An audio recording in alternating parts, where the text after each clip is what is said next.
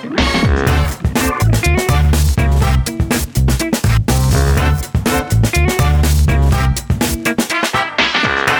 all, and welcome back to the Rack Podcast. We have been so busy since the new year, so let's recap our last episode.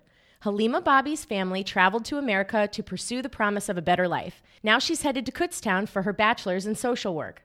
If you didn't get a chance to listen yet, be sure to check it out. Today we are bringing you another interesting Rack graduate whose success has taken her across the country and back. From California State University to Greenville, Mississippi, Caitlin has been broadcasting all over the U.S.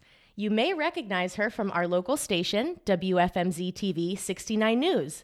There's a lot to talk about, so I'll leave the rest of the details to her. Please welcome Caitlin Rearden. Hi, thank you. Thank you so much for being with us today. Yes, thank you for inviting me. So I know your schedule is super busy, but tell me about how your career started. So obviously I grew up in Berks County in Lower Alsace area. Went to Randy Rick Beauty Academy when that was still in existence. I went there out of high school. And then I ended up doing hair for a while. I also then ended up coming to Rack while I was doing hair for my first stint. But that was my first career, was doing hair. Okay, so how did you decide to come to Rack initially?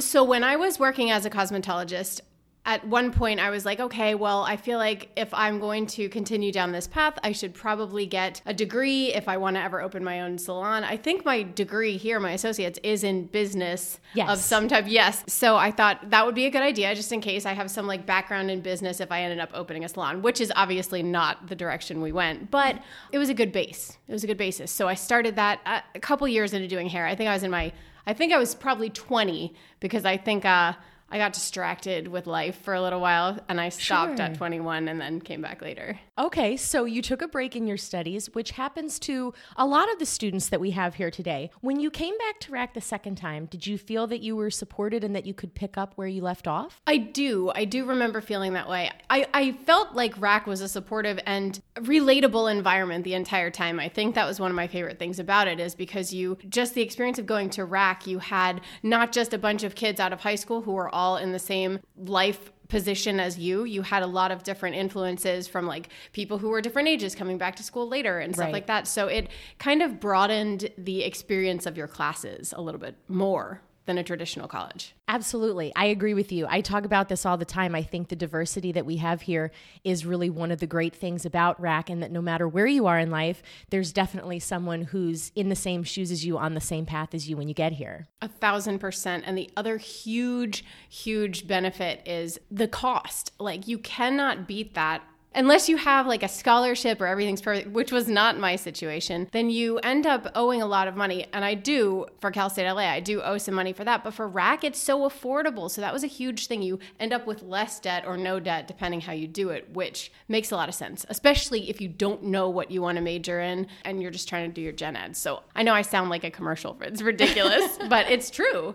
No, it definitely is. I think, how can you know really what you want to do when you're just out of high school, when you're just sort of coming into who you are? And Rack is a great place to sort of explore a few opportunities if you're not really sure what direction you want to go. I agree. 1,000%. I think there were a lot of neat features and experiences that this particular school provided. Okay, so what did you do with your career after you graduated with your business administration degree here from Rack? So I did transfer. I applied to 2 schools, universities from Rack with my associate's degree. It was Cal State LA and Temple in Philly, which I did get accepted to both. And they both took the majority of the credits. I think there were just like a handful. And Cal State LA actually took like one more than Temple, which was kind of random. So I wanted to move to California. So I went out there, finished a degree in broadcast journalism, and then took my first news job in Greenville, Mississippi. Okay, awesome. So what was that like? It was the Mississippi Delta, which I don't know if you've ever been to Mississippi. It's not a place that I ever imagined going to, but it was the coolest experience because it was like this tiny town and there was like this really awesome like blues culture that I never had such an appreciation for blues music and like where that music actually came from until I lived in Mississippi. And I feel like it was such a life broadening experience because it was so the opposite of moving there from Los Angeles to Mississippi was so different. Sure. It was a lot different than where I grew up in Pennsylvania. So in that job, I was an MMJ. So that meant I shot all my own stuff. I edited all my own stuff. I was also the main anchor there, which is like randomly not normal normal to happen out of school. But the pay was very meager because your first markets typically are really an extension of college. Okay. I feel like. Okay, so tell me and our listeners, what does MMJ stand for? Oh, yeah, I guess. It's a multimedia journalist, which, there's still a lot of people that are that. In fact, a lot of like bigger markets have those now, which that's a whole nother thing. I think people do better in teams. Pairs, like a photographer, a reporter, but a lot of markets have MMJs, and that's how a lot of people start. Okay. It's good to know those skills. Okay, so where did your career take you next after that? Bakersfield, California. I actually came back. I had my first daughter in between those two jobs. So I came back to Reading for a while and was like out of news for 9 months-ish, a year maybe. And then I got back in and went to Bakersfield, California at KBAK. I was a weekend anchor there and a reporter.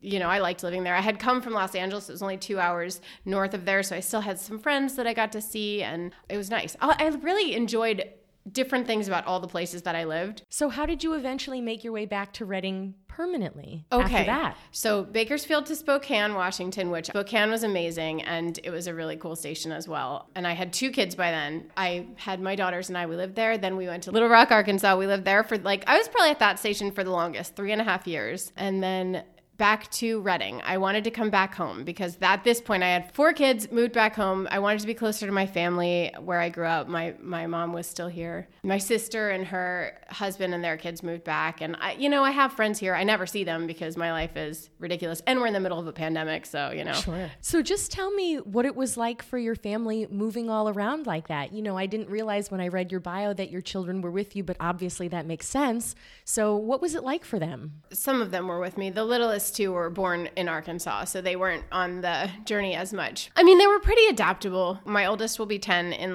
shortly, and my next one is 8, and they were pretty adaptable. I mean, we had a lot of luck in places that we lived at times, because in Washington it was just me and the kids, and we really met good people that helped me just kind of keep everything afloat, if that makes sense. Sure. It was difficult. When I came back here, I wanted to come back here as a permanent place to let them grow up, because I didn't want to keep jumping around and hopping all over the place, and at some point you need to be stationary. Sure. Okay. So can you tell me a little bit about what it's like behind the scenes in working on the news? Yeah. People in news have sometimes a strange morbid sense of humor. I think it's to deal with all the bad stuff you hear all the time, every day. It's a cool job because it's different every day. So that's one of the best things about it is there's always trade-offs with every job you have, but with this job you're not getting up, going to an office okay, not that that's awful, but for some people that is not what works. And so I don't know what I'm going to be doing each day. It's okay, well, let's see what's going on. Working behind the scenes, especially now, because we're still working from home if we want to. I guess I am working from home. I just like to have that flexibility. Sure. And so you have to be able to really manage your time. We've done a lot of Zooms. We've had to adapt to that. I have not had to shoot my own stuff here.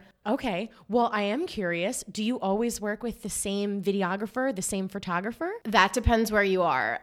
At other stations that I worked at, you would be switched every day and this and that. Here, we did do that more when I first started in 2019 at WFMZ. It was October of 19, obviously pre-pandemic. And so we did switch. We'd be in the office. It would be this day you'll go with this person, this day you go with this person. Okay. And we're a smaller operation here. The Berks office, which is where I am based out of, is a smaller operation than Allentown. So I don't know. That was probably more mixing and mingling. We only had 2 or 3 that we would switch between. Since the pandemic, we've largely worked with the same people most of the time. There's been some switching, but then when things get really bad, we tighten it up. When things get a little bit better, then we'll switch here and there.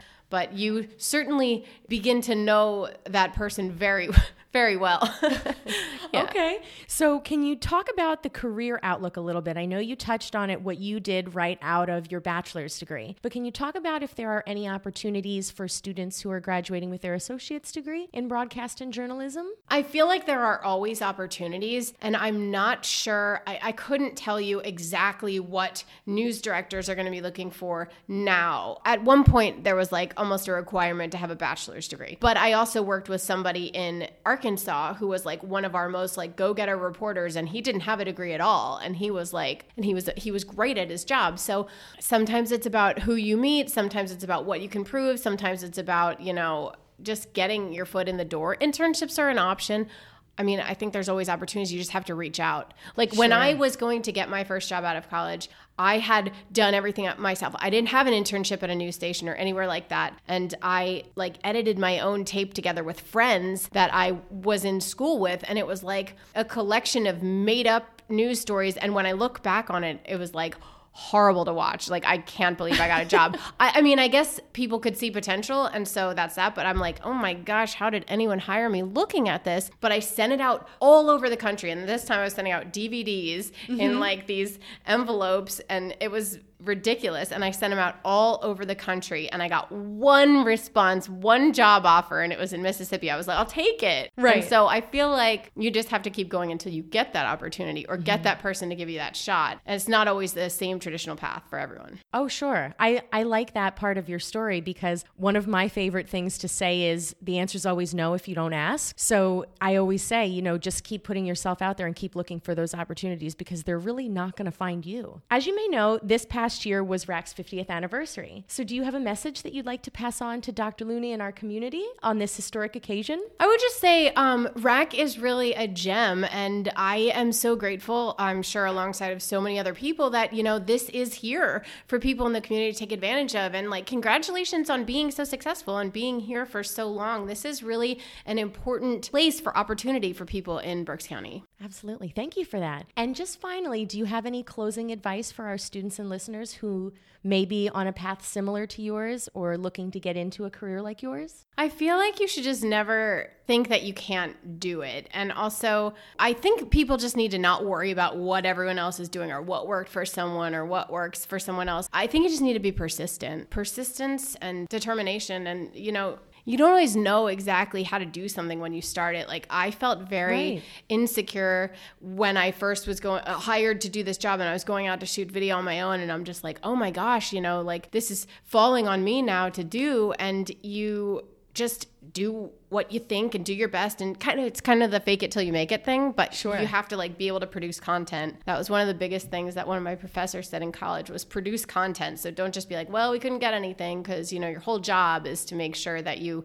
come back with something. So don't worry about if you don't think you know all the things that are required in the job. Here's the other thing I would say is, you know, when you look at a job description and it has like an exhaustive list of things that you should be required to do if you're going to get this job, right, and that can scare people off a lot of the time. I feel like that is very, very intimidating when you see that. And so sometimes people be like, well, I can't do this, so maybe I shouldn't apply for this job. I don't think that's the way that you should look at it. It's like, well, I can do X, Y, and Z, so maybe I'll reach out and see. And if it doesn't work, then fine, you know, we'll do it again. Okay, that's great advice. Thank you for sharing that with us. It was so great having you on the show today. Thank you for taking time out of your busy schedule to be with us. Thank you for inviting me. It was delightful. An education from RAC is a great way to pave the path to your success.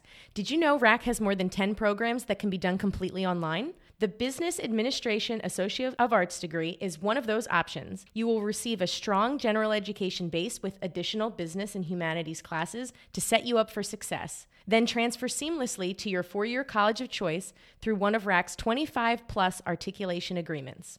To get started today, email admissions@rac.edu or call 610-607-6224. Classes are starting soon, and you are never more than a few weeks away from something great. Check back for new episodes as we share more stories of our successful graduates. I am Sonia Rieger on the Reading Area Community College podcast, and I can't wait to see you next time. Bye!